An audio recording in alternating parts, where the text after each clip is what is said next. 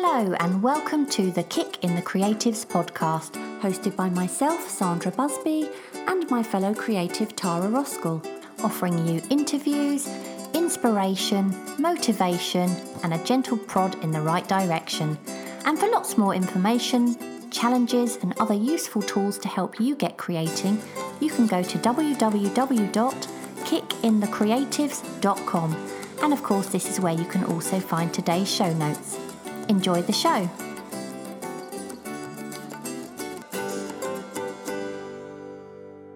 So today we are really excited to have Danny Gregory on the show, and I'm sure he doesn't need any introduction since we've been talking about him on just about every episode we've recorded so far, haven't we, Tara?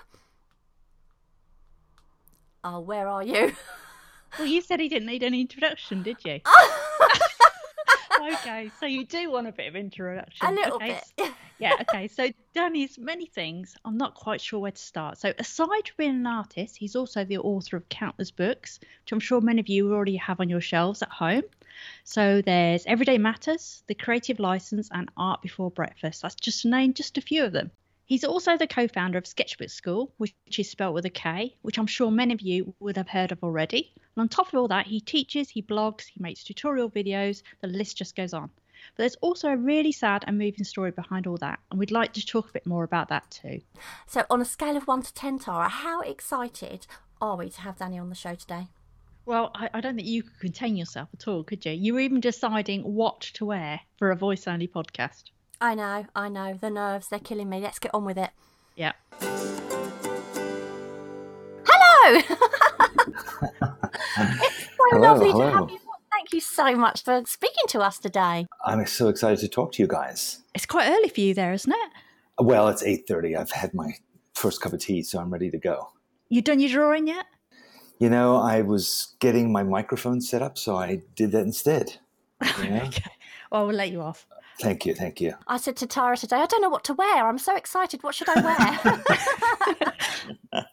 Well, I'm wearing a tuxedo and I have a martini at hand. So, oh, brilliant. That sounds lovely. That sounds really nice. I've got a cup of tea, so that'll have to do. Fantastic. Now, where are you guys? Are you guys in the same physical location? No, we haven't met each other yet. No. Really? It will be something that happens. We'll probably meet somewhere in the middle, I expect, won't we, Tara? Yeah, we very won't like each other when we meet face to face. Yeah. Whereabouts because you came from England, didn't you? Whereabouts did you come from? I was born in London, and but I left when I was about 2 or 3. Oh, so there's no Cockney underneath all of your No, not at all. I mean, I spent my childhood moving from place to place, and I came to America when I was 13. So I've been here ever since. We want to kick off, if we can, with you're going back to your childhood. And from your book Peanut that I read, it didn't sound like it was a particularly easy one. Did you ever use drawing as a way of coping, with the difficult times back then?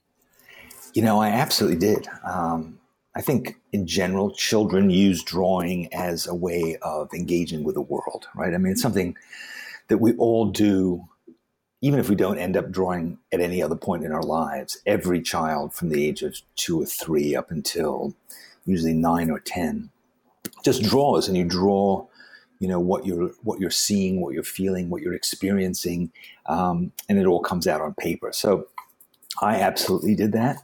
I also like to write stories, and I would make storybooks that were illustrated. I read a lot. And so definitely art making was crucial to me. And in fact, later on in my life, when I sort of had other events that were stressful or traumatic, it took me a while to figure out that was the thing to go back to. But definitely the feelings that I have now when I experience that kind of thing are very similar to that early stuff. So were those stories you were talking about, were they stories about your life as you were writing when you were a kid, or were they just like stories that you made up in your head? I wrote a lot about a knight who traveled with a dachshund. So that wasn't really a first-hand experience. But yeah, no, I just made up stories and just did drawings to go with them. They had nothing to do with my actual life. Tell us about what you chose to do after you left college then. Yeah, I studied political science in college, and just I'm not sure why really, but that's what I got a degree in, and when I graduated from college, I knew that I wasn't going to become a politician or a political scientist or a journalist or any of the other things, go to law school. So I really had no idea what to do. And my mother said to me, you have to get out of the house by the end of the summer. So I had to sort of scramble to find something to do. And I had a couple of contacts in the world of advertising. And so that was where I just started my job search, just trying to find a job that was going to pay my rent. And so I eventually started working for an ad agency. And I continued doing that basically for the next 30 years. So. And were you at all sort of creative back then? Well, yeah. I mean, I like to write, and I used to write. I wrote short stories. When I was in high school and some in college, I liked to act, and I was in various productions. In high school, I had done a little bit of painting, but by the time I became an adult, I had basically lost interest in doing that.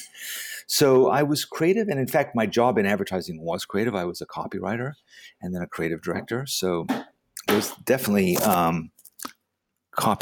creativity in my career. Oh.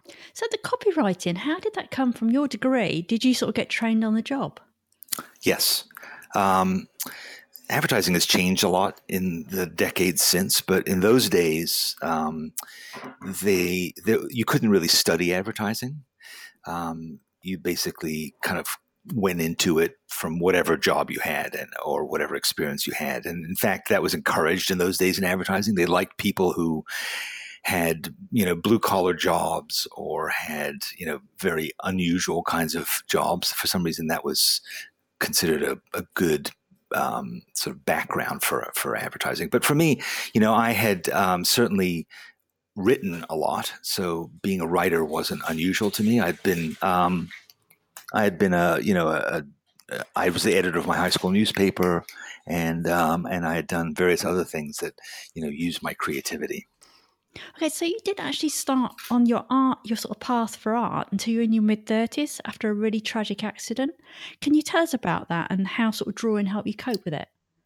Sure. So, my career had gone long. I'd been, sort of working my way up the ladder and basically focusing on my career. And then I'd gotten married and we had a son.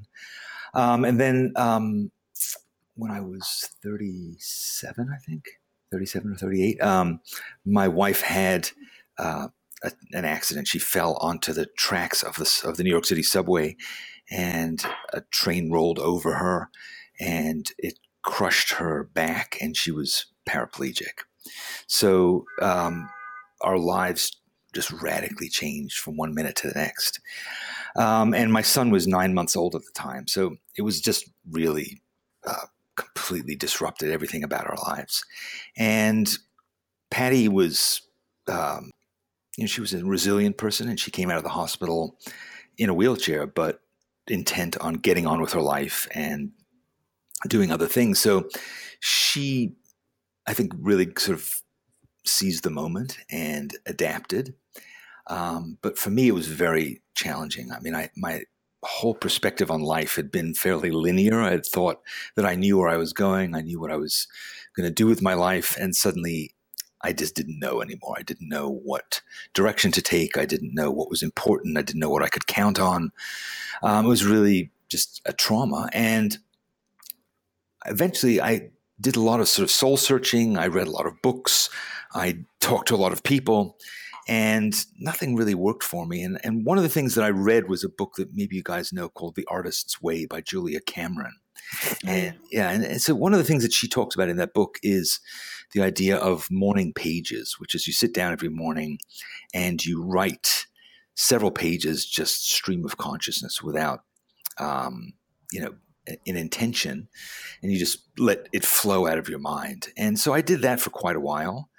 And I found that it was helpful in some ways, but also in a lot of ways a negative experience for me, because it was very much about processing negativity. So I would kind of whine about my job and complain about my fate and stuff like that. And I would write pages and pages of that.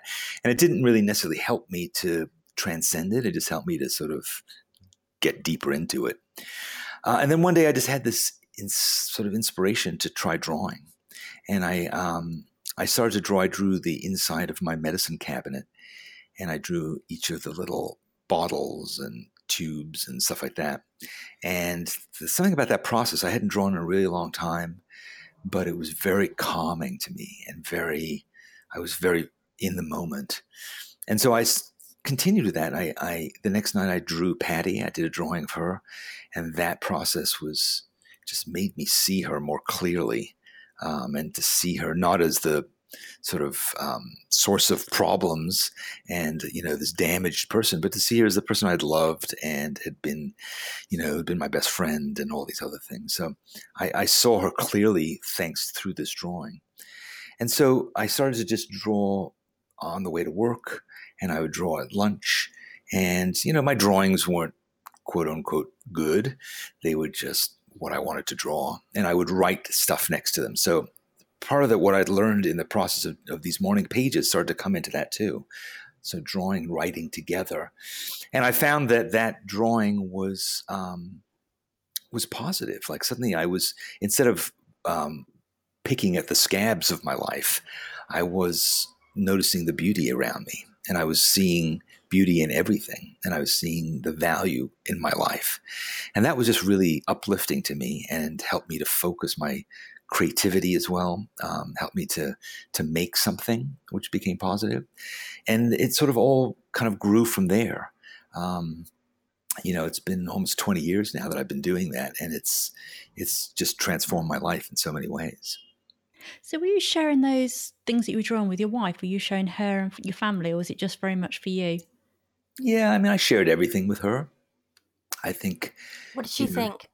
What did she think of it? She liked that I was doing it. It made me happy. So, she was also sort of patient with it. If you're around somebody who suddenly starts drawing all the time, it's a bit disruptive also. You go to a restaurant, they pull out a sketchbook, they're drawing. You go on holiday somewhere, and the drawing person wants to sort of sit down and draw a building, draw a garbage can, draw a taxi, and you want to get onto the cathedral.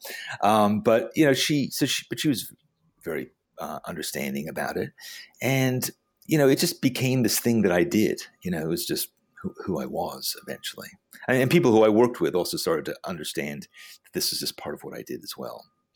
So do you know why you went off drawing before, and why it suddenly kicked in? I do. I've thought quite a lot about it.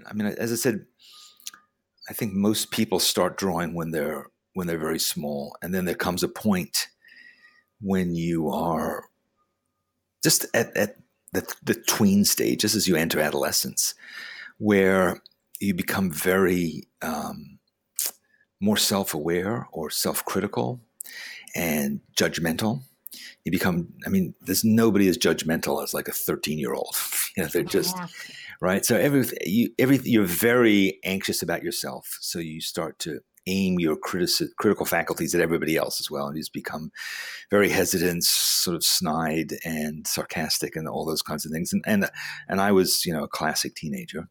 And so I think the freedom and the fun of drawing turned into this opportunity to be judged by other people. You suddenly you do a drawing, and if it isn't really great, or if anybody, if you're afraid that what somebody else is going to say about it, it's easy to not draw.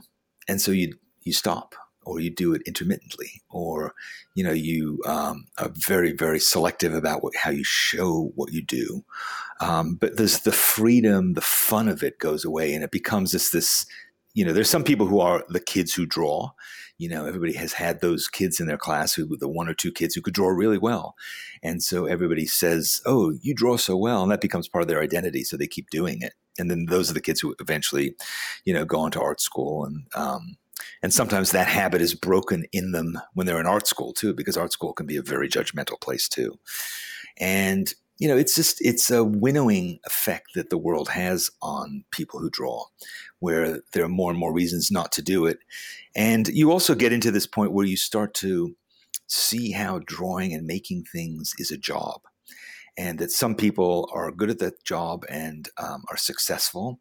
And then there's a lot of people who pretend to be making that their job, but actually end up being substitute art teachers or, people who work at Starbucks and do drawings on a blog somewhere. And so there's a sort of, the world looks at people who are amateurs and says, "Oh, are you going to try and sell that?" Or, there's always a purpose to it. People are always looking for what's the reason that you're doing this. And when you're little, there's no reason for doing it. You just do it. And so I think I had a lot of those things piling up on me. I mean, in high school, I would draw, but there was always kids who drew better. I was not the kid who drew best. And so when it came time to apply to college, I was much better at other things, it seemed. And I knew that I could go to a decent college or I could go to a mediocre art school. And I wasn't sure if I graduated from art school, what would I do with a degree in art? And nobody was particularly encouraging about it.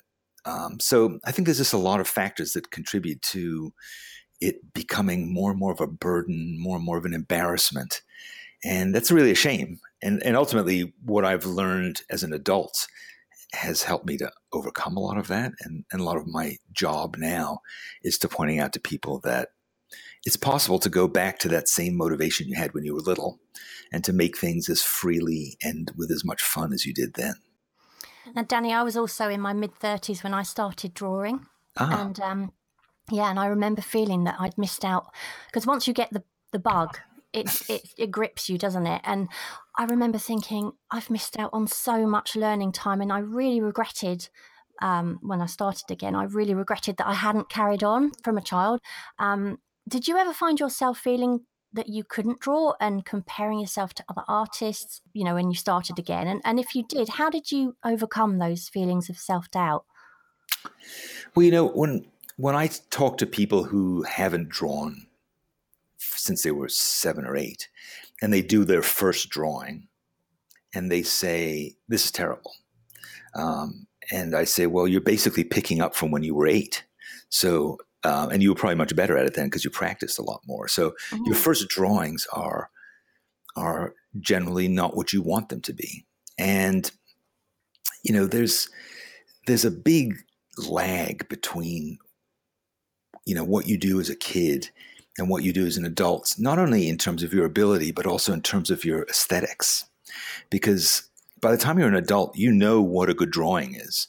You've seen a lot of people do good drawings. You've seen professionals and so forth. So now what you're doing is you're comparing your own drawings to that level, right? You're saying, I know that a drawing can be much better. And that's really a problem, because it's completely unrealistic and unfair to your burgeoning creative ability to make that comparison, because you have a way to go and you have to find ways to satisfy yourself or to find something else to get out of it.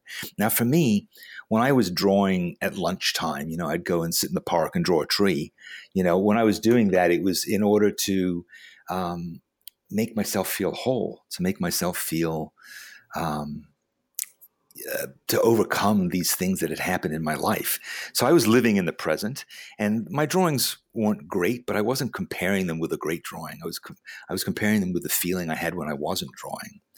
And so that's what helped me. And every so often I would look at my book of drawings and I'd say, "God, this is terrible. What a waste of time." And why, and all those things that the inner critic makes you do. But then if I stopped drawing, I would start to feel that itch again, and I would start to feel depressed too. And I would go back and do another drawing, and I would have that feeling that you get when you do a drawing, the thing that you were just describing, this kind of addictive quality that it has. And that was my reward. And so that was important to remind myself of, and even to write down in my sketchbook why I'm doing this and what I'm getting out of it. And over time, if you allow yourself to enjoy those benefits, your drawing skills improve just because you're practicing more and more.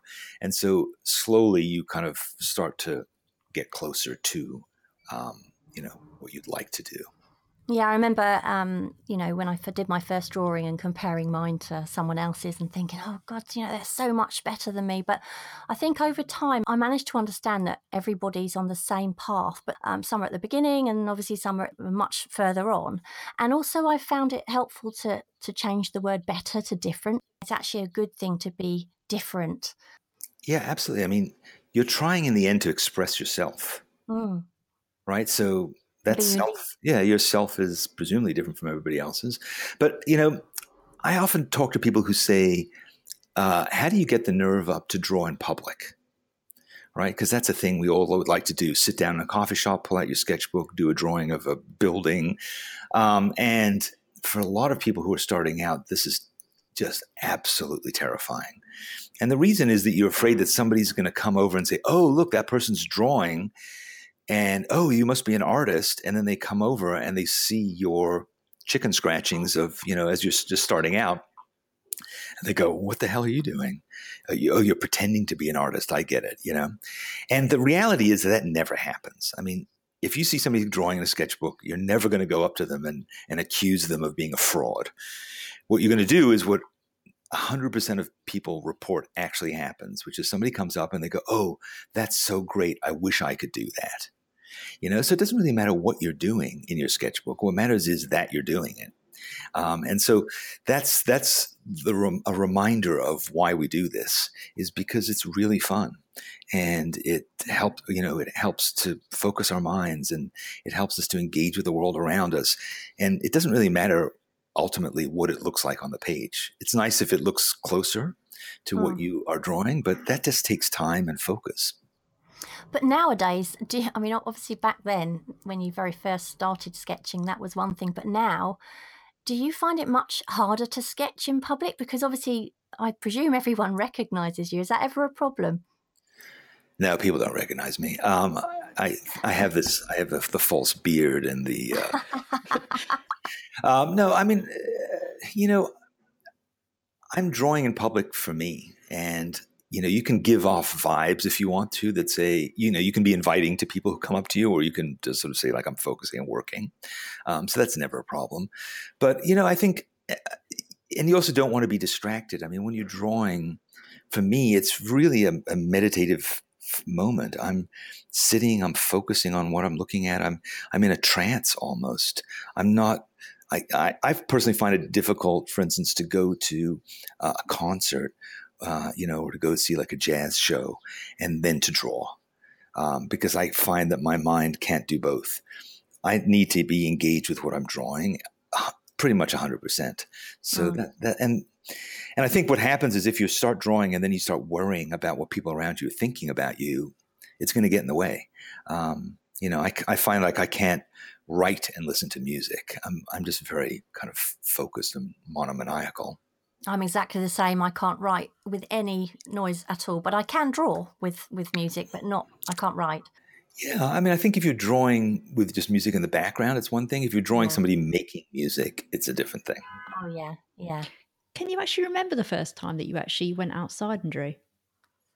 Yes. Were you in disguise? I was wearing a cape and a mask. I was in Central Park.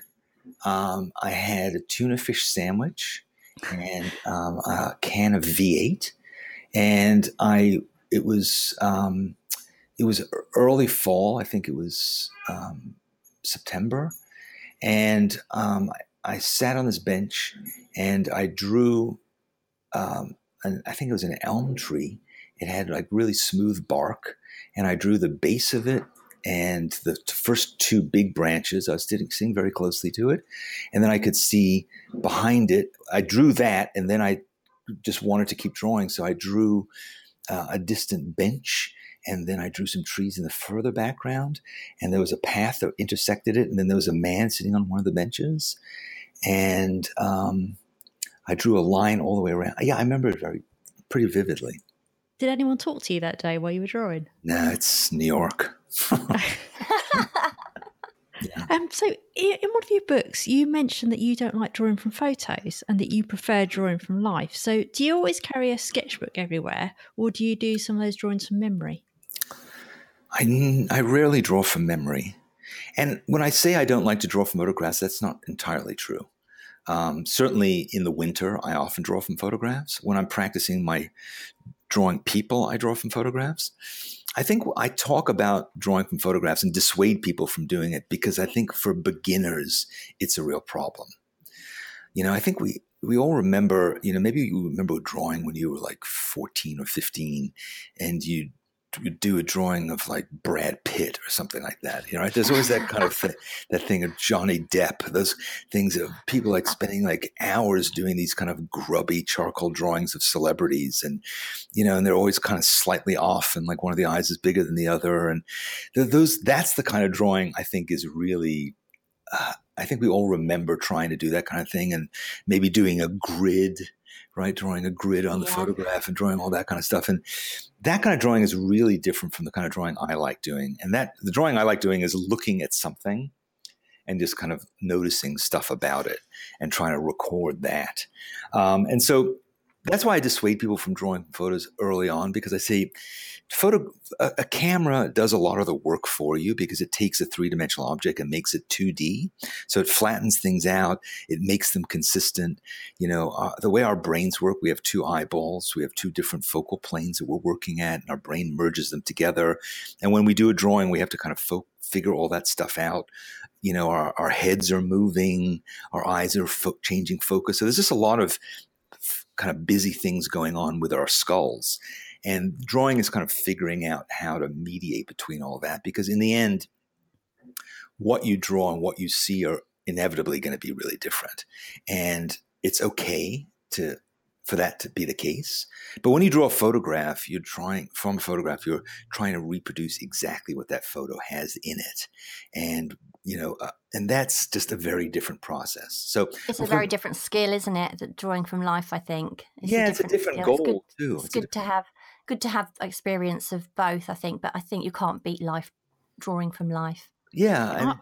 I'm sorry, I'm feeling slightly guilty because I remember at about 12 drawing pop posters for people and selling them for £1.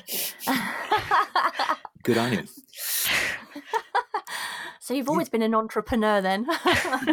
Obviously made a fortune. Yeah, I mean, I don't mean to put that stuff down, but I think as an adult, that's not really what we want to get out of drawing.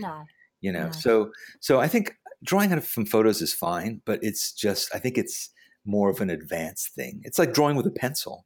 I consider drawing with a pencil to be an advanced thing as opposed to drawing with a pen. I encourage people to start with a pen and then move on to drawing with a pencil. I think that sort of, well, you can't erase, can you? I think that helps. I think the thing is with a pencil, I certainly am very tempted to rub something out if it's wrong, but actually it's actually lovely to leave those mistakes in, isn't it? And just sort of do it again over the top, and you get more of a lively drawing. And with pen, you can't do that. I love your dip pen drawings and your, the way you embrace the blots and all the rest of it. I think it just makes it so full of life. Whereas pencil drawings are a little bit safe, I think. Yeah, I think you've nailed it. Drawing with a pencil is like training wheels. You always know if you lean too much to one side or the other, somebody's there to catch you. But with a pen, you have to commit. And one of the things is that when people start drawing again, their lines are often fuzzy, shaggy. This kind of like this sketchy quality where you go back and forth over the line 20 times. Whereas when you look at somebody who's been drawing for a long time, their line quality is very confident. They draw one line, one dark line, and that's the line. And to me, the difference is it's like stammering, that early kind of drawing. It's like it's stammering or saying, kind of like, well, sort of, it's kind of like this, as opposed to saying it's this, being declarative, being simple, being clear, expressing yourself. But that takes time. It takes confidence. And there's lots of different ways of getting to that point of confidence, but it does definitely take time. I'd love to know did your son follow in your creative footsteps? I know that he's helped you, hasn't he, film some of your videos in the past. Does he get involved now still? Well, my son is now almost 24. He loved to draw, and we always used to draw together. And I also made him my sort of Frankenstein project in some degrees. I decided to see what would it be like if I never discouraged him from making art? Where would that go with this? Where would he go with his life? And so, he continued to be one of those kids who could draw. And then he went to a high school that encouraged art. And then he went to a really good art school, the Rhode Island School of Design. And he graduated 2 years ago. And he's continued to draw and paint, and now he also works in the movie business, and he is works in art direction in videos and film and stuff like that. So but he has a studio, and in fact he had a drawing exhibition last weekend in Los Angeles. So fantastic! yeah, so he does. I'm very proud of him. How did he get involved in making your videos? Did you just say to him one day, right, I want to make a video, can you help? Because I know you obviously made your own as well, didn't you? Yeah, well, I like it was. I mean, one of the nice things about having him around is I had this other creative person in the house. I mean, Patty was very creative, and my second wife is also creative. But having this kid around who was just naturally interested in stuff, and I was learning about how to make my own films, and so it was natural for me to say, like, here, can you help me figure this out. So we did it together, and he has a natural eye. I mean, he's just great at composing things. I mean, his Instagram feed is always full of like the most amazing photographs. So he has this natural ability that comes from who he is, and it's just fun to have somebody else who you live with to make stuff with. They're great teachers as well, aren't they? And they're braver than we are. They are. They'll just plunge in and try something, whereas we're afraid of the consequences of making mistakes. So. Yeah, absolutely. Yeah. So was there actually a time when you suddenly realised, I am actually good at art, and that you wanted to make a career out of it? I'm waiting for that day. I think there've been moments where I've felt confident in what I'm doing, but I think I have addressed the inner critic by making the situation fuzzy. Like, I've never been an artist who, called himself an artist, really. I've never had, a show or wanted to go and have a gallery show my work. So I end up like making books that have drawings in them.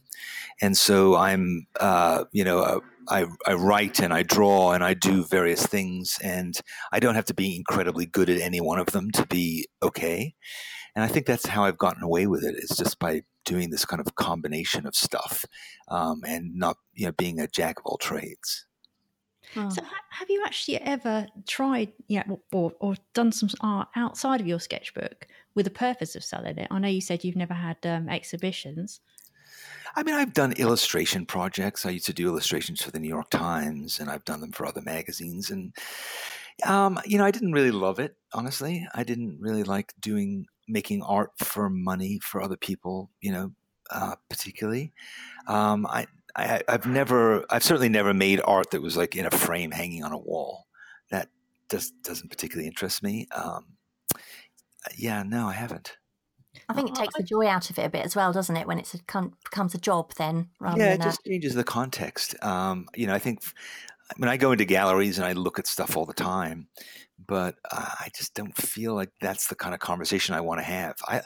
When people look at my sketchbooks or look at my books, I imagine them sort of being by themselves, having this thing on their lap, having it be part of a continuum. It's like page after page after page, telling stories and being involved in a deeper conversation and that kind of thing, as opposed to it hanging on a wall, a bunch of people standing around holding plastic glasses with white wine in them and deciding whether or not, they should express some opinion about it. Or it's not the kind of conversation I ever think of having. No. So can you tell us what made you decide to write your first book, and were you surprised at how successful it was? By my first book, you probably mean Everyday Matters. That's I suppose that's the first one I read. I know you've did you do previous ones before that then? I did. Yeah, I mean, I wrote a couple books before that, which you probably may not know of.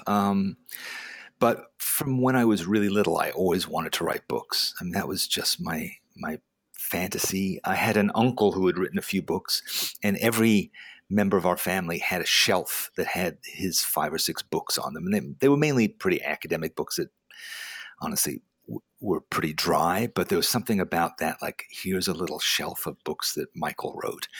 And that was always my fantasy. And I used to, make books just to have them on a shelf. That was really important to me. So I always wanted to write books. And then I wrote a couple books initially that were just mainly to have my name on a book. But then when I wrote, was working with a publisher when I'd done these first couple of books. And then they said, do you have any other ideas for books? And I said, not really, but I'd like to draw in a sketchbook. And I showed them my sketchbook. And I told them, then they said, well, why did you start doing this? And I told them the story of Patty's accident, and they said that would make a great book. So it was really and I was very apprehensive about it initially. I didn't feel like I should tell that story. I felt like it wasn't my story. It was Patty's story. It felt very exposing of myself and our family. And, I certainly didn't feel like my drawings were of the quality to be in a book. I just had a lot of anxiety about it. So finally, we did it anyway. And the book came out, and I thought it was just going to be a minor thing. And it just, people liked it. It resonated with people, I think, because it told two stories that people could identify with. One was the story of thinking that your life is going to go one way and then it goes another. The idea that life can just deal you cards that you never knew were in the game.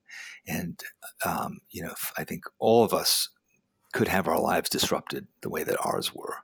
So that there's that story. And then the other story of just responding to it by making art, and giving permission to make art. And the next book that I wrote was called The Creative License, giving yourself permission to be the artist you truly are. And that was a book where I really kind of explored the anxiety that I'd had in making the first book, which is to say, why am I allowed to do this? And why should other people be allowed to do this? And what if in fact you are? How would life be different? Talking about you wanting your books to be lined up on a shelf. Well, if you came into my front door and I've got a bookshelf in the hallway and nearly all of your books are just in a row in my hallway, and I love them. Yeah, that's even better. It's much more meaningful to me yeah. Thank you. I love them. I absolutely love them. And the most recent one, I couldn't actually order it. It was the one I hadn't got, and it's called A Kiss Before You Go. Right. And it's probably the only one of your books I haven't got. And I actually asked if I could have it for my birthday from somebody. And it was out of stock, so it's on back order. So you're obviously very popular. Everyone wants your books. Sadly, that book actually just went out of print. It's the first of my books to ever go out of print. And it's actually the book that probably means the most to me. Oh, yeah. Because that's a book that's my illustrated journal from when my wife died and the year after that. So it's about our relationship, her death, and then the process that Jack and I went through over the course of the next year, and my kind of record of it. It's I guess a different subject matter than I normally write about, so maybe that's why it wasn't quite the same as. It must have been a very difficult book to write, I'd imagine. It certainly was it was a difficult experience to go through, but I have to say, writing about it and drawing pictures about it was actually incredibly helpful. I didn't certainly do that in order to make it into a published book. I did it because at that point I had spent a long part of my life recording and analyzing and, going deeper into the everyday of my life. So it would have seemed weird and discontinuous to stop at that point, but also it was incredibly helpful to me to go through it. And it's just a record of that point in my life that I'm really glad that I have, and I'm glad that Jack has to go back to. Yeah. Going back quickly to your Everyday Matters book, what I loved about that was just how, raw it was and how honest you were, especially in those tiny little snippets of writing next to your sketches. Some of them are really funny, but you really didn't hold back at all. Was there ever a point where you were worried about that when it came to publishing, and likewise in any of your other books? Yeah, sort of. I was telling strangers about these really intimate moments in my life, but I also realized that the writers who I love do that. There's so many writers who I love who are just deeply confessional in a way and are much braver than I ever have been. So I got so much out of their work. And so I thought what could happen to me if I do this? I mean, I've never had anybody, including family members or anybody else, say like, how could you expose all this? And I mean, in that book Peanut that you mentioned, I mean, I write about like my parents' sex life. So it got fairly vivid. So yeah. Are you saying parents have sex lives? It's fiction. It's a novel. Have they read it as well? I don't know. I mean, probably not. My mother may have read the bits that are about her. I'm not sure, but I don't know. I was going to ask about, because you wrote a totally different book called Shut Your Monkey, about your inner voice and this little critic that sits there sort of gnawing away at you. Have you got any tips for people to get away from that inner critic, and sort of how do you deal with yours? Yeah, well, I know that you guys did an episode of your podcast about this too, right? Yeah.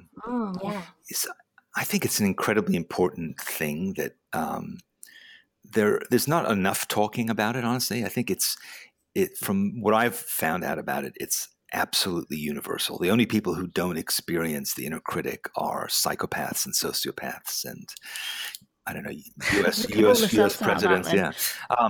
So I think it's something that absolutely is in all of us, and it has its roots in our childhood and also in our origin as a species.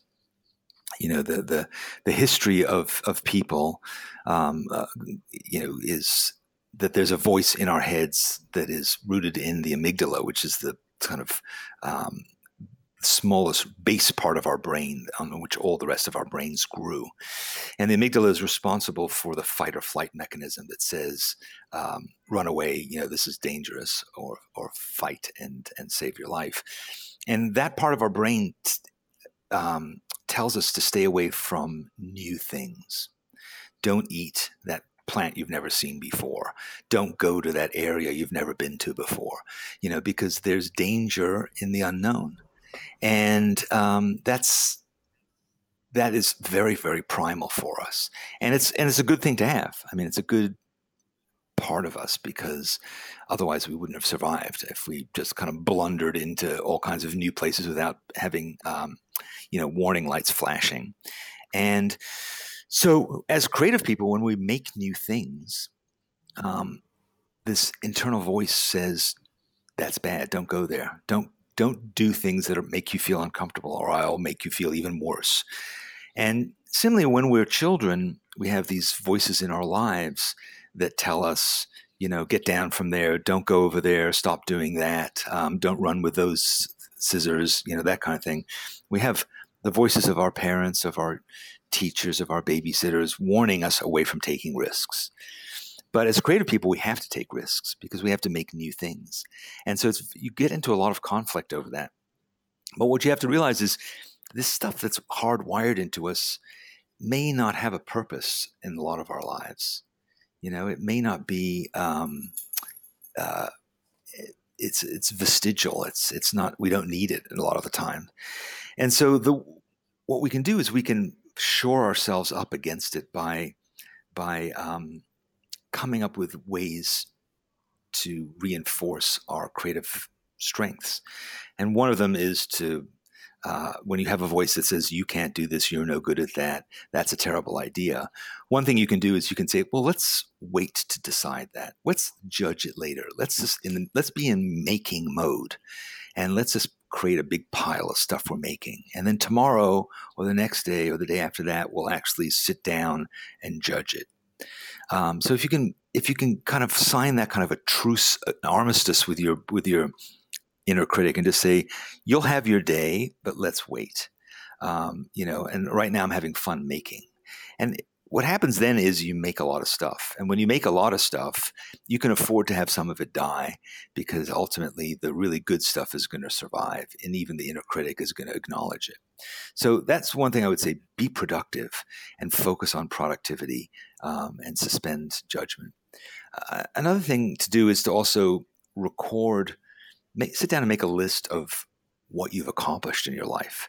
So that when that voice says you're no good at anything, you can never do this, other people do it much better, you can have this list where you say, you know what, I actually have a scoreboard that I've been keeping of all the things that I'm actually good at. And you don't have to be incredibly good at them. They could be things like, well, I learned to ride a bike, I learned to tie my shoe. But just write down a list of all the things that you've ever done that you can take some pride in. And doing exercises like that help, again, to focus your mind away from those kind of dark, shadowy battles and move it instead into the brightly lit arena of your accomplishment. And I think the most valuable thing, though, for me has been to recognize that when you're making something, that ultimately it's not really for you, it's for somebody else. And that there are people out there who are going to benefit from your creation. And that's really why you're making stuff, and it may be a blog post that will, where you're sharing some ideas you have that spark somebody else. It could be an episode of a podcast that, deeply flawed as it might be, somebody out there is going to be entertained by it. Somebody out there is going to have their day made brighter. Somebody out there is going to feel better because of it. But ultimately, it could be a bigger thing than that. It could be that your life is that you're here for this larger purpose to make the world a better place, and that the voice inside of you that's cutting you down isn't getting that it doesn't really matter if this drawing that you did isn't that great, or that there are editing that needs to be done to that piece of writing you did. What matters is you're making stuff, you're serving as an example, you're unearthing things that will be of value to other people. So if you can sit down and really think, why am I doing this? Why does this matter? And if the voice says, oh, it doesn't matter to anybody, nobody cares, go deeper with that and say, really? Like, what if I wrote this and I put it out there and somebody read it on a lousy day in their life and they felt better because of it, or they thought differently? Really try and probe into that. What are you doing this for? And that's why you need to say to the inner critic, yes, you're right, I suck, but what I'm doing is important, and it's going to lead to something, to somebody else. You did a podcast, didn't you, that went with that book, Shut Your Monkey? Because I remember I listened to that quite a bit because I had a monkey. I still got a monkey, obviously, but mine used to yell down one of those megaphones down my ear. And I came across your book and obviously your podcast quite by accident, actually. But I thought that was absolutely fantastic. And you don't do that anymore, though, do you? I did 12 episodes, I think, of that podcast. And what I did is I talked about some of these ideas, and then I interviewed various people. So I interviewed psychologists and artists and life coaches and musicians and different people. And I talked to them about this because I wanted to explore, I don't pretend to be an expert. I'm not a trained psychologist. I just know from my own experience and from my own reading and from talking to other people about what the edges of this thing are. You can't get rid of your monkey, by the way. It never goes away, and you actually need it, but you can mitigate your response to it. You can control how much you give into it. You can have a more balanced relationship with it, but you do need it because it's protecting you from really bad decisions, but also it's hardwired into you, and if you don't have it, your life could go completely off the rails. You can actually make friends with it.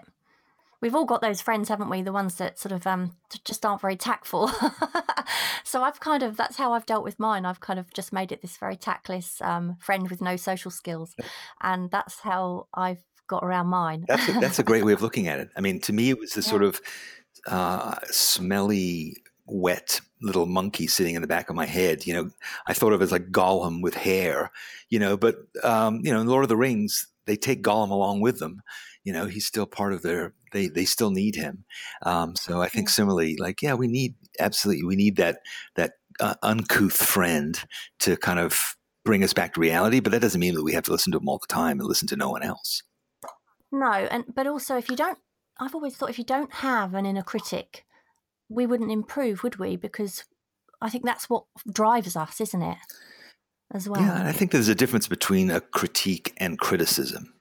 A critique can help you to, refine your ideas, to polish them, to go deeper, to, realize what you have to cut. Criticism is just, you're no good.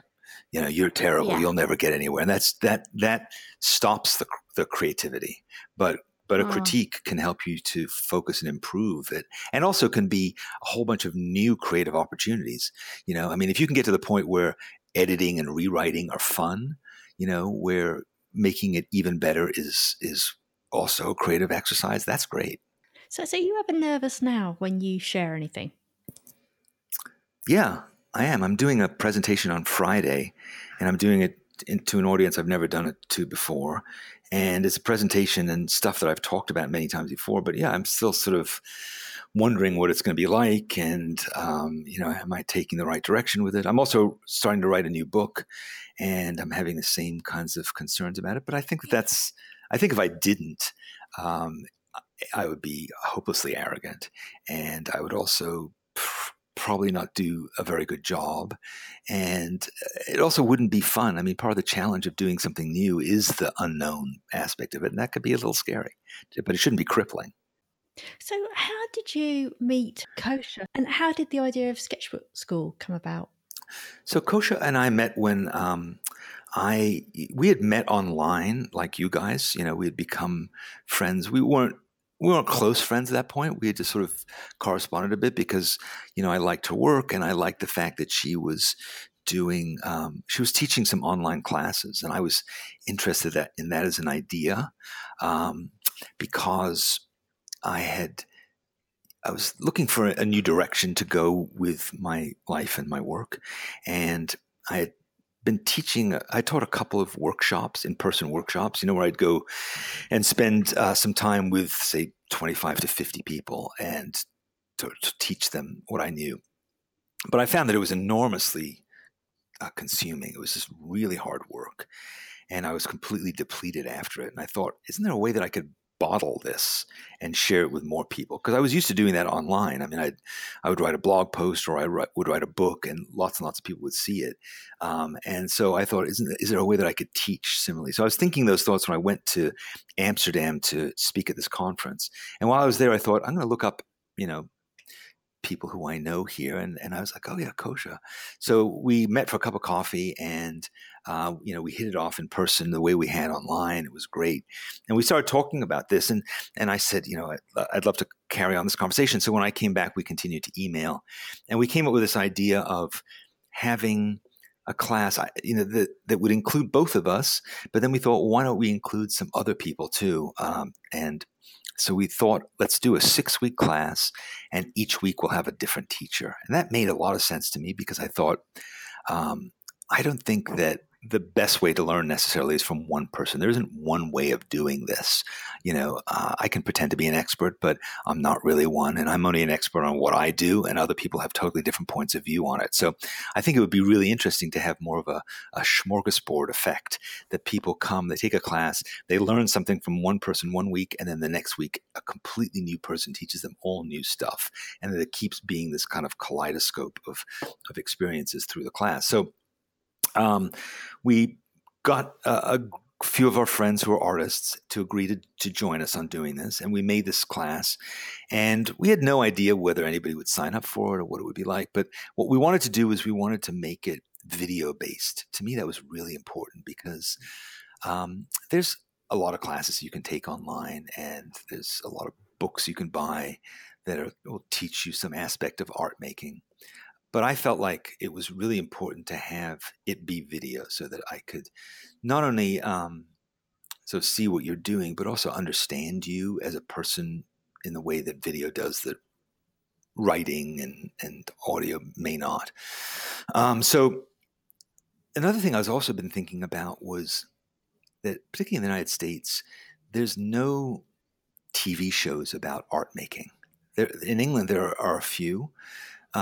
There's like you have reality TV shows about portrait painting and landscape painting and things like that. There's a great BBC show called "What Do Artists Do All Day?" But in America, I've seen that. I've seen that. That's really great. In America, we don't really have anything comparable. There's a guy named Bob Ross who had a public TV show in the 70s, who they continue to rerun his stuff, but he did these paintings in a studio, and this is 40 years ago, but there hasn't really been anything like it since. So They played that over here quite a lot, Bob Ross, Yeah, with all his happy accidents exactly. and Happy trees and stuff like that. Yeah, he's fantastic. he is. Yeah. And he has a way about him, right? It's so Yeah. calming and nice to be around him. But when people watch Bob Ross, they generally don't watch him they don't sit there with an easel and a palette and ready to paint what he's painting. They do it because it's a form of entertainment. And that's true in America and I think around the world now with cooking. There's a lot of cooking shows that you just watch to watch somebody cook. It's nice to see somebody who's like really competent at what they do, or it's like watching a home improvement show. We like to see people make stuff. And but when it came to drawing and painting, I didn't really think that there was much like that. So I thought, let's try and make films where when you watch this class, it's like that. It's like going to the person's studio for the day. And if you came to my studio, what would it be like? Well, you'd come over and, I'd show you around and I'd show you my studio. And I'd tell you stories about my work or about my life or about things that I'd learned. And I would take some sketchbooks off the shelf and go through them with you. And I would show you my supplies and I would say, here's the kind of paint that I like and here's the pens I use and here's why. And then I would sit down and I would do a drawing and I would talk to you about it. And you would see me, in real time, not speeded up, not shot with a webcam, but filmed by professional video crew with great sound. And it would just be a beautiful experience to watch this. And then throughout it, you would have this experience of watching these films in the company of other people like you. That to me was really important because I think we learn by having mentors and supporters and friends.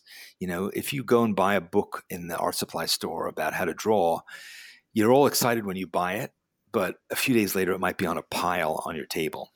But if you were to buy that book with a friend and you were both going to work through it together, you'd actually make progress and you'd stick to it. So we want to have that experience that you are watching this one artist, but you're surrounded by other people like you and you're all learning together and you're encouraging each other and supporting each other and having conversations. And it's just all the great things about social media. I mean, when you very first started the Sketchbook Skool, presumably you didn't start with the professional photographers and film crew because that would have cost, I assume, a lot of money. So that you must have sort of started off fairly primitively, I presume, or did you just go at it full pelt straight away? Well, I mean, I had been making commercials for a long time. I'd done, I've made hundreds of commercials with millions and millions of dollars in budgets, and I'd won awards for it. So I had a fair amount of experience in production. Jack and I and another friend of mine had been making these things called sketchbook films for a while. So we were, I would say, a couple steps above rank amateurs in this. We had good equipment. Kosha also had a previous life as a professional photographer, so she knew quite a lot about it as well. We hired a film crews for our second round of this class to help us. So, the first round was, actually, I had help in shooting my stuff. Kosha had help shooting hers. I then helped another one of the teachers film hers. Another teacher hired a crew to help her do stuff. So from the beginning, we were fairly, we were the next step above just a typical YouTube video. But we certainly continued from there because for both me and Kosha, making the films was part of the fun of it. We wanted to make these little documentaries. We wanted to have the fun of working with directors and lighting crews and professional editors and getting great music. Moby made the soundtrack for one of our films, and we wanted to just really plus it. So that was definitely on our radar from the beginning. We've been making some really funny films, haven't we, Tara? Even in the shower. With our iPhones. Yeah.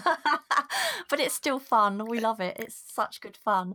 But were you surprised at how successful Sketchbook became in such a short time? Because it is huge, isn't it? I mean, everybody knows about Sketchbook Skool. Well, that's nice to hear.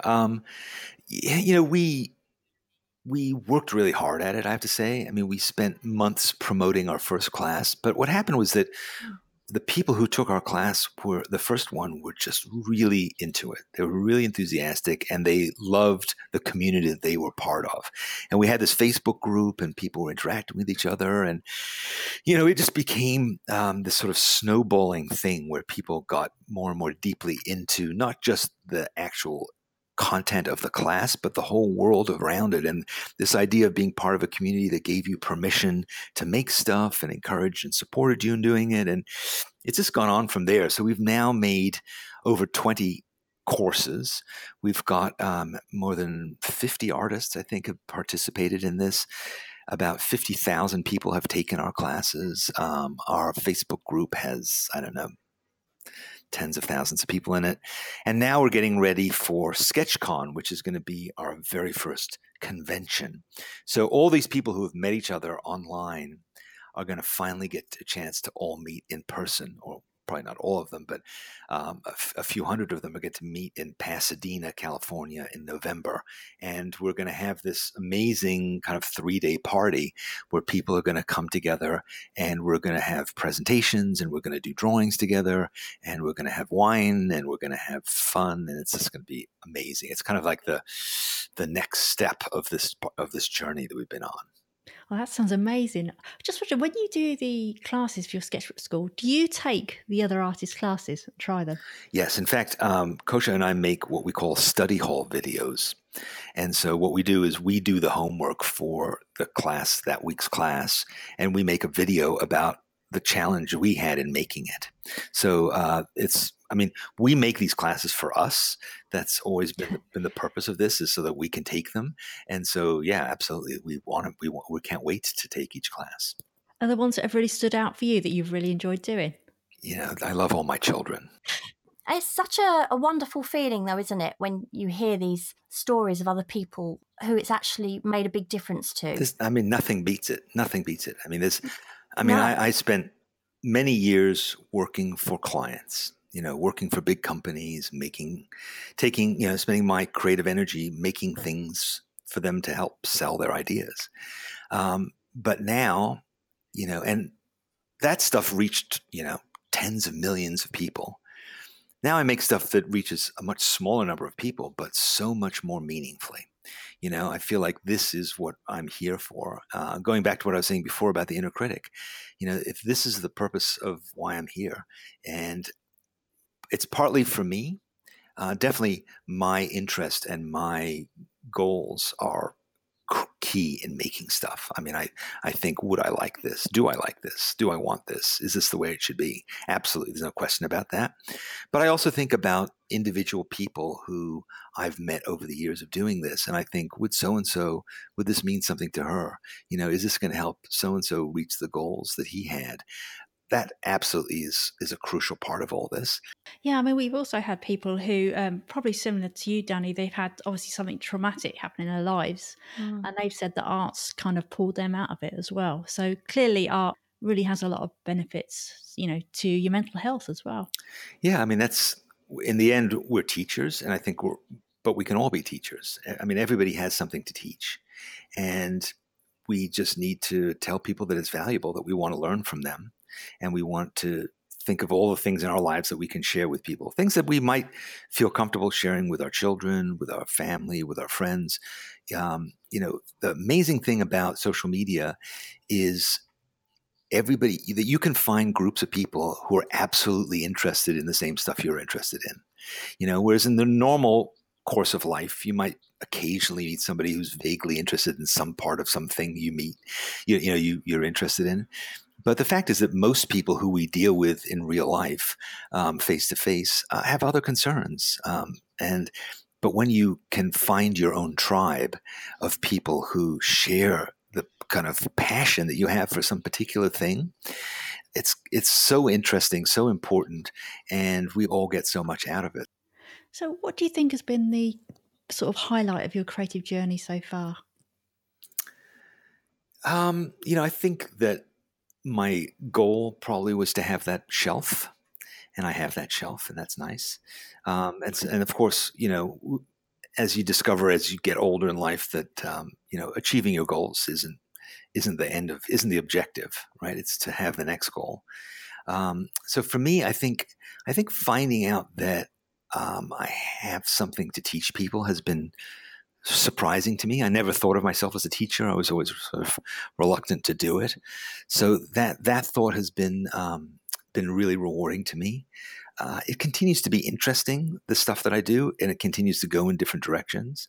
And I've learned a lot about myself in the process of doing it too, and how I think, and I've overcome a lot of obstacles. But it's a never-ending process.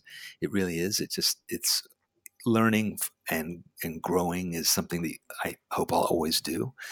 I've met so many interesting people in the process as well, and that's really been great. So, 5 years ago, I quit my advertising career and I decided that I was going to focus on making the things that I really care about. And it was incredibly terrifying thing to have done, but I haven't had a minute of regret since. Can I just be a bit nosy? And because I know that you've remarried now, haven't Yes, you? I have. I got married 2 years ago. Yeah. Yeah, and you mentioned that your wife is a creative. What does she do? She works in advertising as well. She works in the production end of advertising. So, And have you got her into drawing and sketching with you? she can draw and she does draw sometimes, but I don't infect her with it. I think I don't try to make people do this. It's bad No. enough that I do it. So where do you hope then to be in, say, another 5 years, or have you already got way further than you thought you'd be? I mean, yeah, I had no intention of doing the things that I'm doing. I'm really excited by what's been happening with Sketchbook Skool, and I'm excited by this idea of SketchCon, the idea of people getting together and doing stuff. I definitely like that as a direction. I think what I'd also like, though, is to have more time to draw. I'd like to be able to travel a bit more in order just to draw. One of the things that's changed in my life is when my son was living with us, when he was still a kid.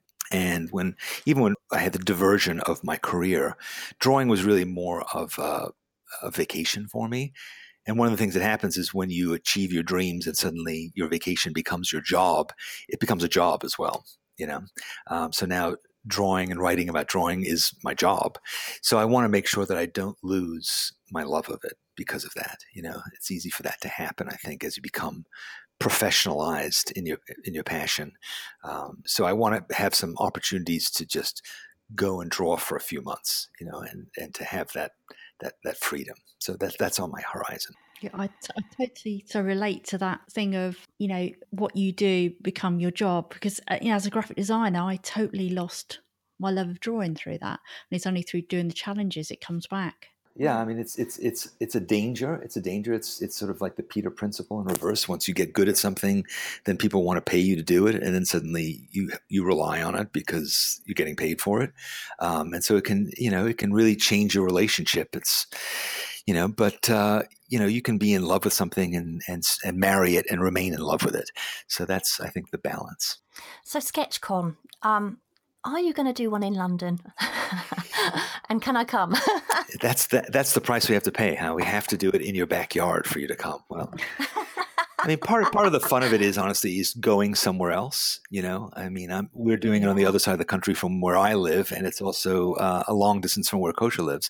We're doing it in a place that none of us live, but because we want to really have it be a vacation, go to this place and immerse yourself in it. Whereas if I'm going to a conference right now. It's a month-long conference, and it's about 4 blocks from my house, and we have things every day, and it's not nearly as exciting as it would be if I actually was going there. But that notwithstanding, we hopefully this will be successful in Pasadena, and if it is, we will do another one, and we will do it in Europe certainly.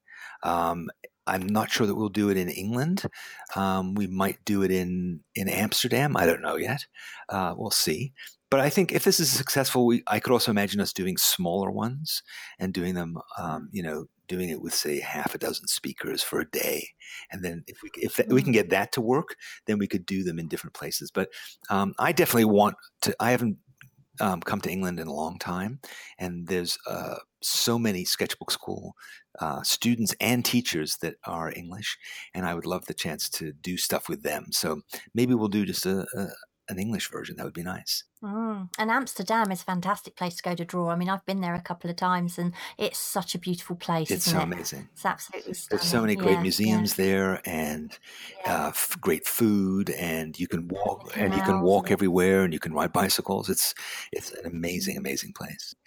Although the bicycles over there, I hired a bike when I went to Amsterdam, and I didn't know that they don't have brakes. So really? I ended up mowing down a guy who was unloading some tangerines from the back of his van because I didn't know how to stop. And apparently what you have to do is you've got to pedal backwards to stop. But I didn't know. I just thought, where are the brakes? There are no brakes. That is it. And this bloke just dropped his oranges everywhere, and I just fell off my bike. It was so funny. That sounds very exciting. Yeah, you need foot brakes are hard to get used to. It's true. And they're big, heavy bikes, but they also have beautiful bike paths everywhere, and bikes have the right of way. It's over pedestrians even. Compared to biking in New York, which is, definitely take your life in your hands. It's a very different experience. I bet. Where can people find out a bit more about you? Well, I would say you can certainly go to dannygregory.com. That's one place. I have a blog at dannygregorysblog.com. But I would say the place I would like you to go to is Sketchbook Skool. And Sketchbook Skool, the easiest way to remember to get to it is sketchbook.school. That will take you there. No comms, just sketchbook.school. And you see a bit more about what I've been discussing here. I think that's going to be a great place to learn. We also have a Facebook group under Sketchbook Skool. And Sketchbook Skool, by the way, is spelled with a K. But when it's sketchbook.school, it's just regular school, CH. So you can go there, or you can go to sketchbookskool.com. And SketchCon is another thing. SketchCon.com is, again, accessible through our website, but SketchCon, and con is spelled with a K too. But any of these things, just Google my name, Google Sketchbook Skool. You'll find your way to either of us. Fantastic. Well, thank you ever so much for coming on talking to us. Oh, it's been fantastic to speak to you. It really, really has. I mean, how many times have we mentioned Danny Gregory on our podcast, Tara? I don't know what we're going to do now, though. We need another name now. No. Well, I'm sure we've mentioned you every podcast we've ever done so far. Well, that's so nice. It's been so nice to talk to you, and I'm sorry if I feel like I've talked way too much, but hopefully you guys who are listening to this podcast are still listening. And this, I think what you guys are doing with this podcast is fantastic. And I enjoyed your chat with Youngman Brown, who is a pal of mine as well. So I'm glad that we have this sort of network of people. Yeah. Oh, he's a lovely guy. I'm glad you're enjoying it. Everyone's been so excited that we've got you on the show. Fantastic. Well, I'm glad to be here. And I'm going to be starting up a podcast for Sketchbook Skool. So maybe you guys will join me on that. We can reciprocate. Fantastic. Absolutely. Thanks so much, Danny. It's been fantastic. Thank you, guys. Okay. Take care. Bye. Bye-bye. Thank you so much for listening. We hope you enjoyed the episode, and if you did, perhaps you'd like to share it and leave a review for us on iTunes. Back soon.